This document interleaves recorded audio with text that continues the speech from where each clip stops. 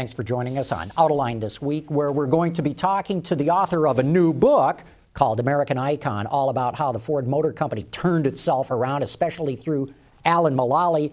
And the author of that book is Bryce Hoffman, joining us here on Autoline this week. Bryce, great having you here on the set. Thanks, John. Appreciate you having me. Also joining us today, Keith Naughton from Bloomberg. Great having you back, Keith, as always. John. And Jim Hall from 2953 Analytics. Great having you here, Jim. Good being here. So, Bryce, I'm sure you learned a whole lot of things about the Ford Motor Company in writing this book. Was there any one thing that you can point to right now that stands out that you went, wow, I had no idea that was going on at all?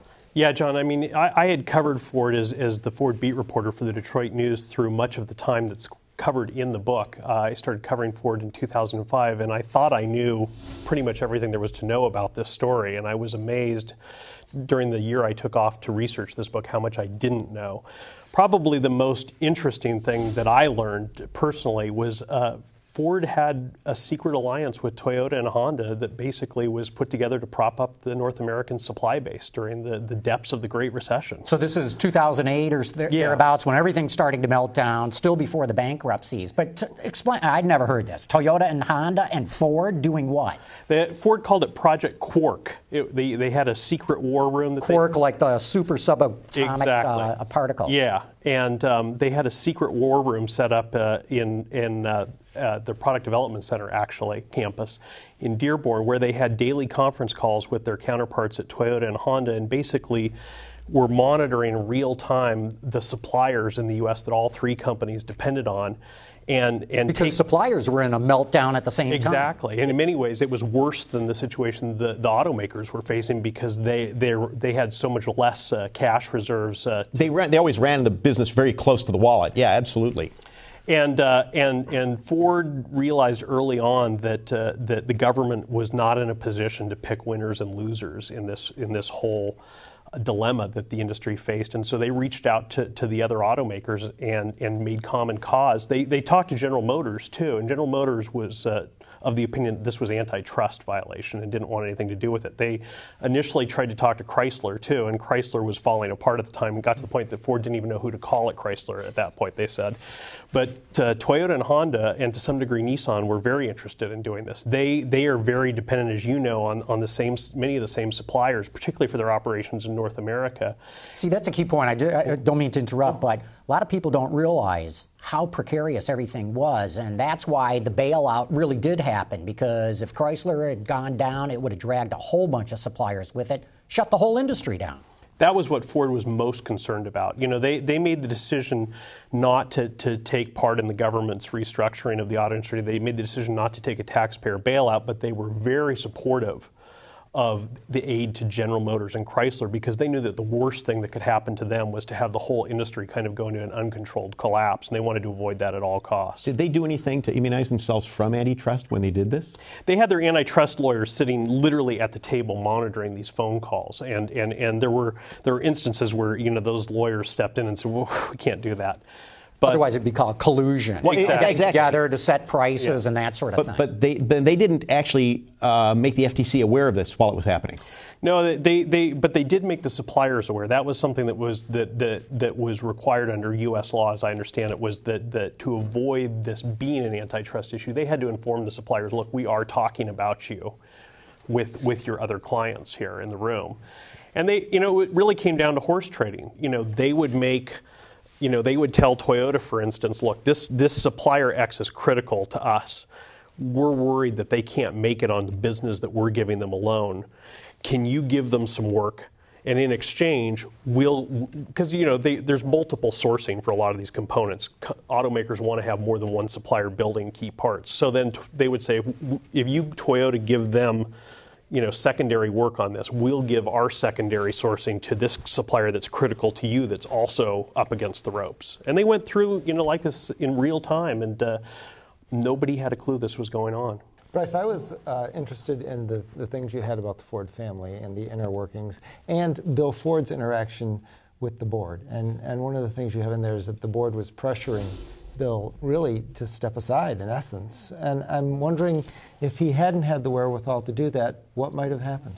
That's a really good question, Keith. The kind of narrative that we've all heard in Detroit over the past few years is that Bill recognized that he couldn't do this and made the very heroic decision to step aside. And I don't want to take away from what he did because it was a very difficult decision. But it was a decision that he came to with the help of the board, very clearly. And, there was a feeling on the board that to get the right person in the CEO's job to save that company, Bill really needed to take a big step back. As you guys know, Ford had courted Carlos Ghosn from Nissan. They'd courted Dieter Zetsche. They had tried to get some of the rock stars of the auto industry to come over. And in each of these cases, the stumbling point was that these guys didn't want to work with Bill Ford. They wanted to run the company themselves.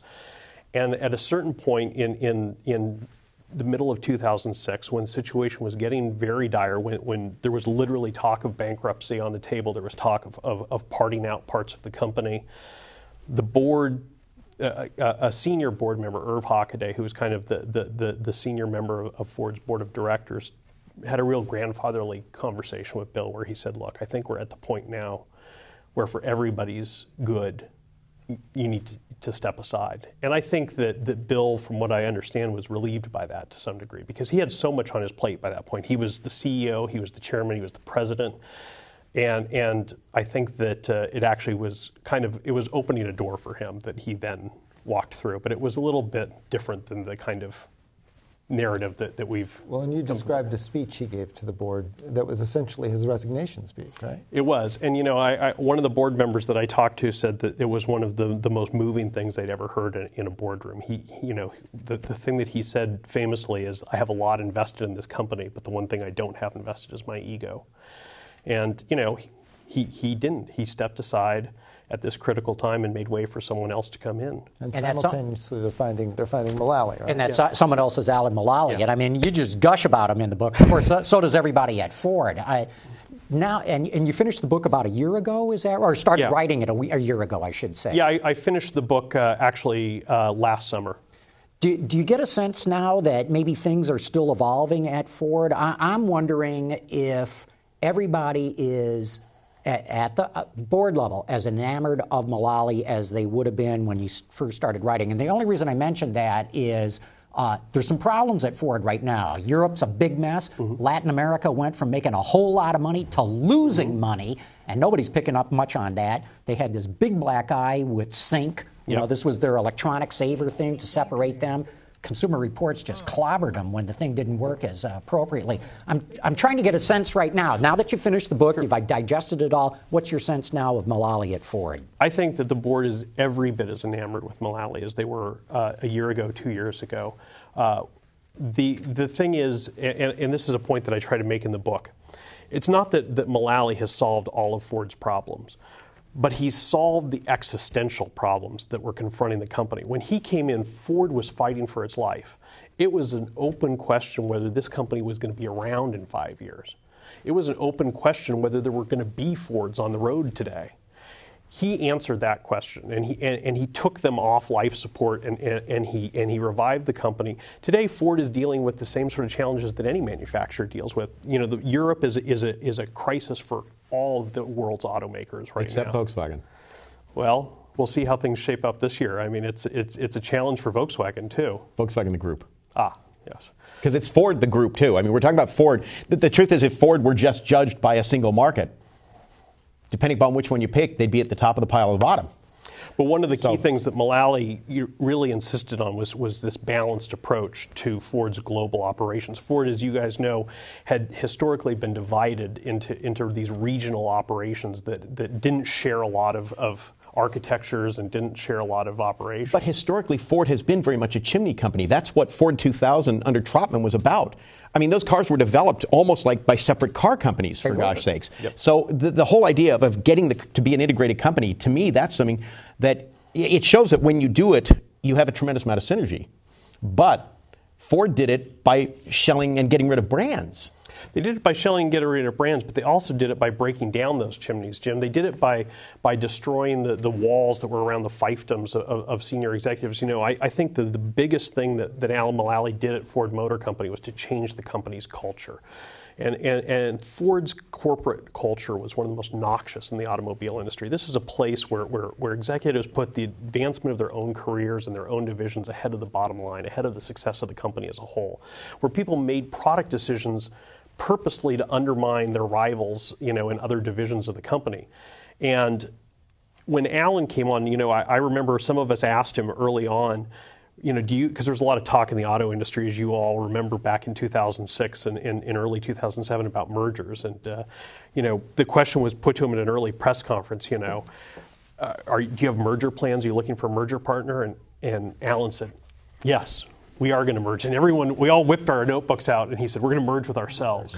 Yeah. And it's true, though. It sounded kind of schlocky, but it so much goes to the heart of what he did at that company and what needed to be done, because the economies of scale that Ford has been able to achieve compared to where they were at before he came are phenomenal. But the only way he could get at those was to get people to work together. And I think that that's one of the big themes of this book. And it's why I think it's of interest to people outside the automobile industry, too, is that what he really focused on was creating a culture of collaboration. And that's something that I think has really been... And Bryce, I covered Ford 2000 back in the 90s. It was a colossal failure. They tried before, and they couldn't get it done. Why could Mullally get it done? I think that the reason he was able to do it was a couple of things. One is the force of his personality is something that you can't underestimate. We've all dealt with him. We've all seen it in action. He's not somebody who these guys could kind of BS into submission like some of his predecessors. But I think more than that, he'd already done it before. He'd already run a company that was truly global and that operated on a global scale. So he knew how to do it, and he knew when it wasn't working. And he really just kind of went through the whole organization and kind of said, well, why do we have 3 engineering centers here doing work on small cars? Let's just have one, and why do we have work on these vehicles being duplicated at 2 facilities around the world? Let's just have one. And I think that he had it's important to say that while he led this effort, there are some people who played huge roles and who deserve a huge amount of the credit for helping him achieve this, not the least of which is Derek Kuzak, the head of global product development, who was one of the first people that he kind of identified as someone who could help him turn the company around. And Derek had been trying to do this sort of thing for years in the company and had been advocating for it. But wasn't his biggest strength the fact that he did come from outside the organization that allowed him to go in and be a lot more analytical about it because he had a different view? If you had grown up in that culture... And I would add one critical element, too. And Alex Trotman, the former chairman, was putting together the Ford 2000 plan to organize Ford on a global basis. They were making money hand over fist. This was the late 90s. SUVs were flying out the door. No crisis. As opposed to when Alan Mullally came in and they were bleeding red ink and everybody recognized they were in a crisis. Finally, even the UAW got that message, too. That I think that made things a whole lot easier. But Ford's been in a crisis before, and not to this extent. Well, that's what I'm saying, and they never saw the light like they did this time. Right. If you look at, they had an awful problem back in the late 70s, then again in the 80s, and it was almost like they were bandaging, a sliced wrist. So why this time? Why did it happen this time? Because they got so close? Because they got so close. I think John's point is absolutely true. I mean, this Ford had been in crises before, but this was so much worse, and it was so clear that this was the real thing. And when Ford took out, as Alan likes to call it, the biggest home loan in history, their $23 billion financing package. Home improvement loan. Yeah. Home equity loan. Yeah. I mean, that was really kind of pulling back the curtain for everyone in the company to see, because the writing was on the wall then that if we don't make it this time, we don't even own the Blue Oval. That's right. They don't have the had assets mortgaged anymore. everything. They're gone. So this was clear to everyone from that point on in the company that either you get it right this time or everybody goes home.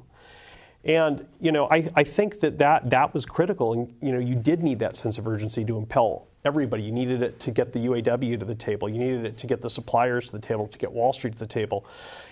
But it's without the leadership and without the plan and without the clear vision that I think you're right. I think came from being an outsider and being able to take a sober look at this company, which a lot of people who've grown up in this town, they kind of can't see the forest through the trees type of thing. I mean, when Mark Fields was put in charge of Ford's Americas group, he talked a lot about matching production to demand. We heard that a lot.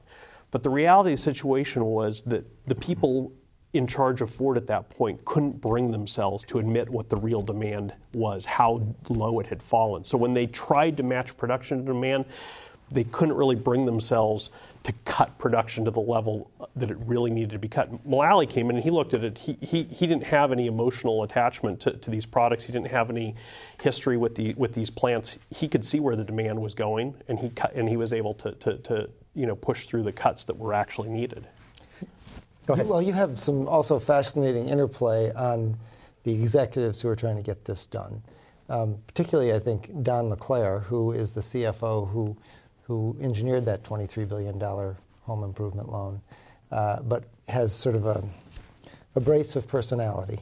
You have a great scene with Mark Fields coming across the table, dropping an F-bomb, going for him, where Bill Ford has to literally physically separate them, right? Yep.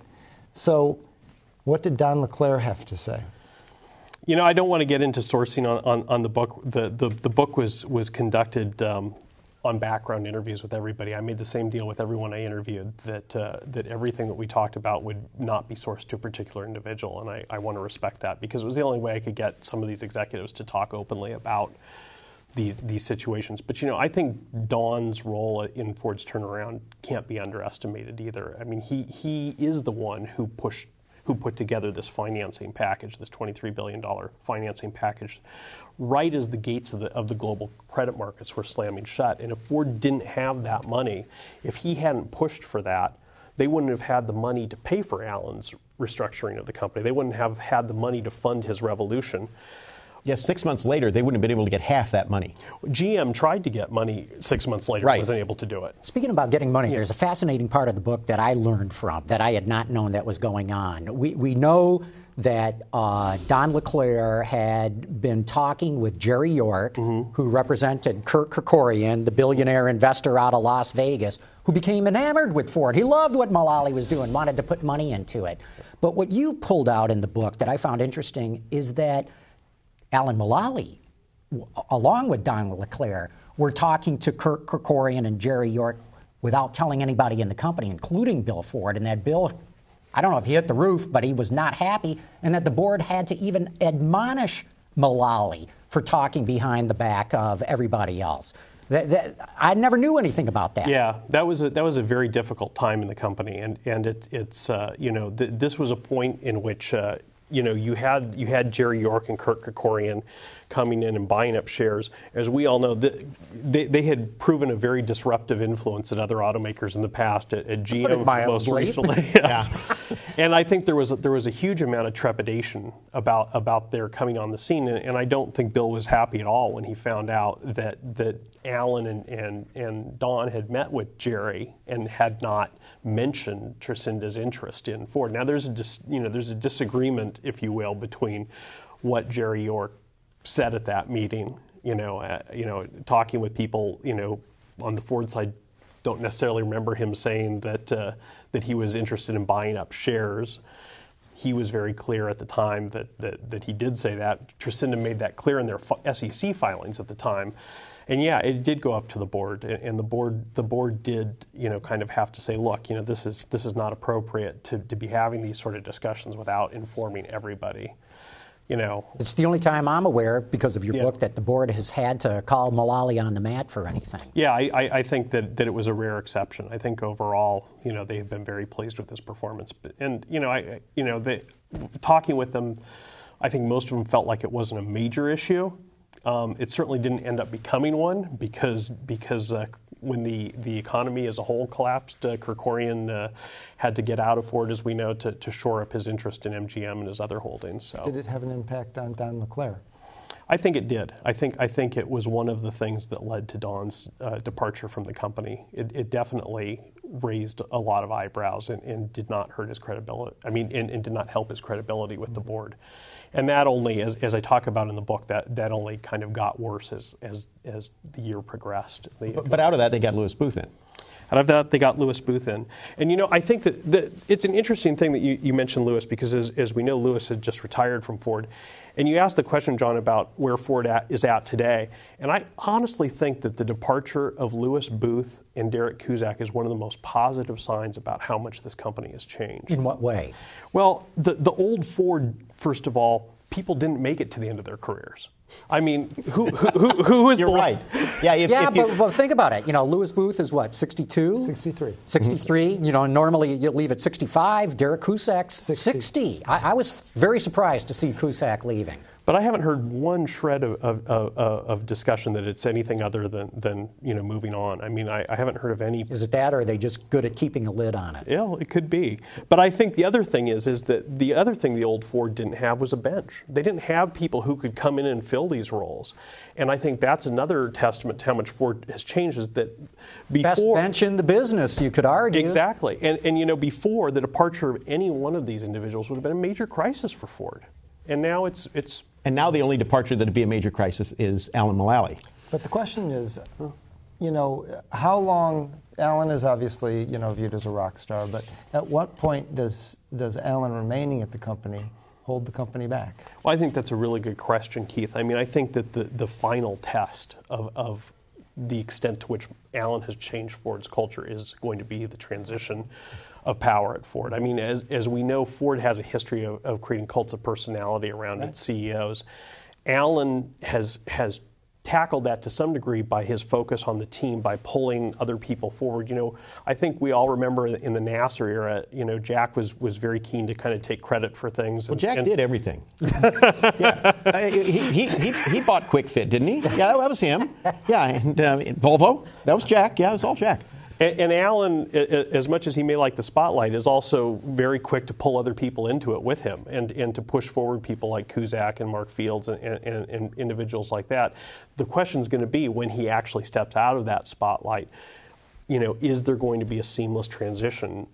Is there going to be... But don't you think that the process that you get into more in this book than I've seen anywhere else of these, I think they called them PBRs? BPRs, yeah. Business Performance Review. Business Plan Reviews. Okay. Yeah. Well, I did read the book, really. It's acronym. But anyway. Alphabet soup. This process that he's put in, very interesting, of making sure all the top officers in the company meet every single Thursday. He's developed a whole set of metrics. Everybody's aware of what's going on in the company, which never existed before. Don't you think that will help continue the Mulally legacy? Well, that's the idea. And I mean, when I put the question to him, about aren't you worried about what's going to happen after you leave? Because let's look at Boeing, for instance. Boeing has run into some problems since he's left. That's what he says is I've put this process in place, and everyone at the top of this company knows how to implement this process. And if they just adhere to this process, Ford will be all right. The question will be, will they adhere to that process once he leaves? And only time is going to tell. But it is an amazing tool. And I've had an opportunity to kind of see it in action now. And it's amazing, because everything you've heard about it is true. I mean, there's nowhere to hide in these meetings. The data is right there. It's on the wall. It's color-coded. If something's on plan, it's green. If there's an issue with it, it's yellow. If there's a problem, it's red. And people don't get into making excuses about, well, this is red because I had... It's just there. It's just there. Okay, it's noted. Everyone knows it's an issue. And then they'll discuss it later. But as you said, Mulally does not suffer fools easily. No. And he apparently has a pretty good detector of said things. Yes. And I think a lot of it is because he's from outside the organization, because companies develop their own style of bull stuff. They actually do, where it becomes sort of, it almost becomes a secondary way of doing business. And in Ford, it was about putting those walls up to make sure people didn't know what was happening. So, but the thing is, entropy is a horrible thing in big organizations. It is. And Ford was amazing. I mean, Ford there were literally multiple sets of data that were used routinely in the company when he arrived. I mean, it's kind of funny. I talked with several suppliers during the time I was researching this book, and I heard the same thing from all of them, which is that they took every production estimate that Ford gave them and just immediately assumed that it wasn't going to come it was only going to be 80% of what Ford said, and so they priced their components accordingly because they knew they were going to have to throw 20% of them away. Well, I'll bet you they did the same thing with General Motors and Chrysler. Yeah. To a lesser General extent, Motors. though, but yeah, definitely. I mean, it's something that all three of the Detroit automakers have definitely been guilty of. But Ford was just notorious on this, and they would lie to themselves too. Because the company was so compartmentalized before Mullally arrived, the product people would fudge the sales estimates for a product in order to get the finance people to sign off on it. Right. They were notorious for inflating how many they were going to sell, always, and by big numbers. But that did not just happen at Ford. No. Hey, we're down to the last minute or so. I'm really curious. Would you ever go write a book again? How much work was it to do this? It was a huge amount of work, more work than I've ever done on anything in my life, but I loved every minute of it, and I actually am already working on something else. So we'll see. Can you tell us what topic or anything? TBD. Is it Be automotive? determined. TBD. Okay. So it took you about a year to put this together? Yeah. Wow, that's a lot of writing. That's a lot of time even thinking about what to write. Well, it's a lot. The thing, like I said, that really surprised me the most is I had been covering this company intimately. It was my primary beat for more than 5 years, and I was amazed once I started doing interviews from this book how many more interviews I still had to do. So check it out, people. You should be able to find this. It's called American Icon. You can check it out, too, at Bryce's own website, www.brycehoffman.com. Did I get that right? You got it, John. Thank you very much. Great. Great having you here. Keith Naughton from Bloomberg. Great having you back on here. And Jim. Thanks, John. Jim Hall, I should say, from 2953 Analytics. Great having you here. And want to thank all of you for having tuned in to Autoline this week. And please join us again here next week for another show.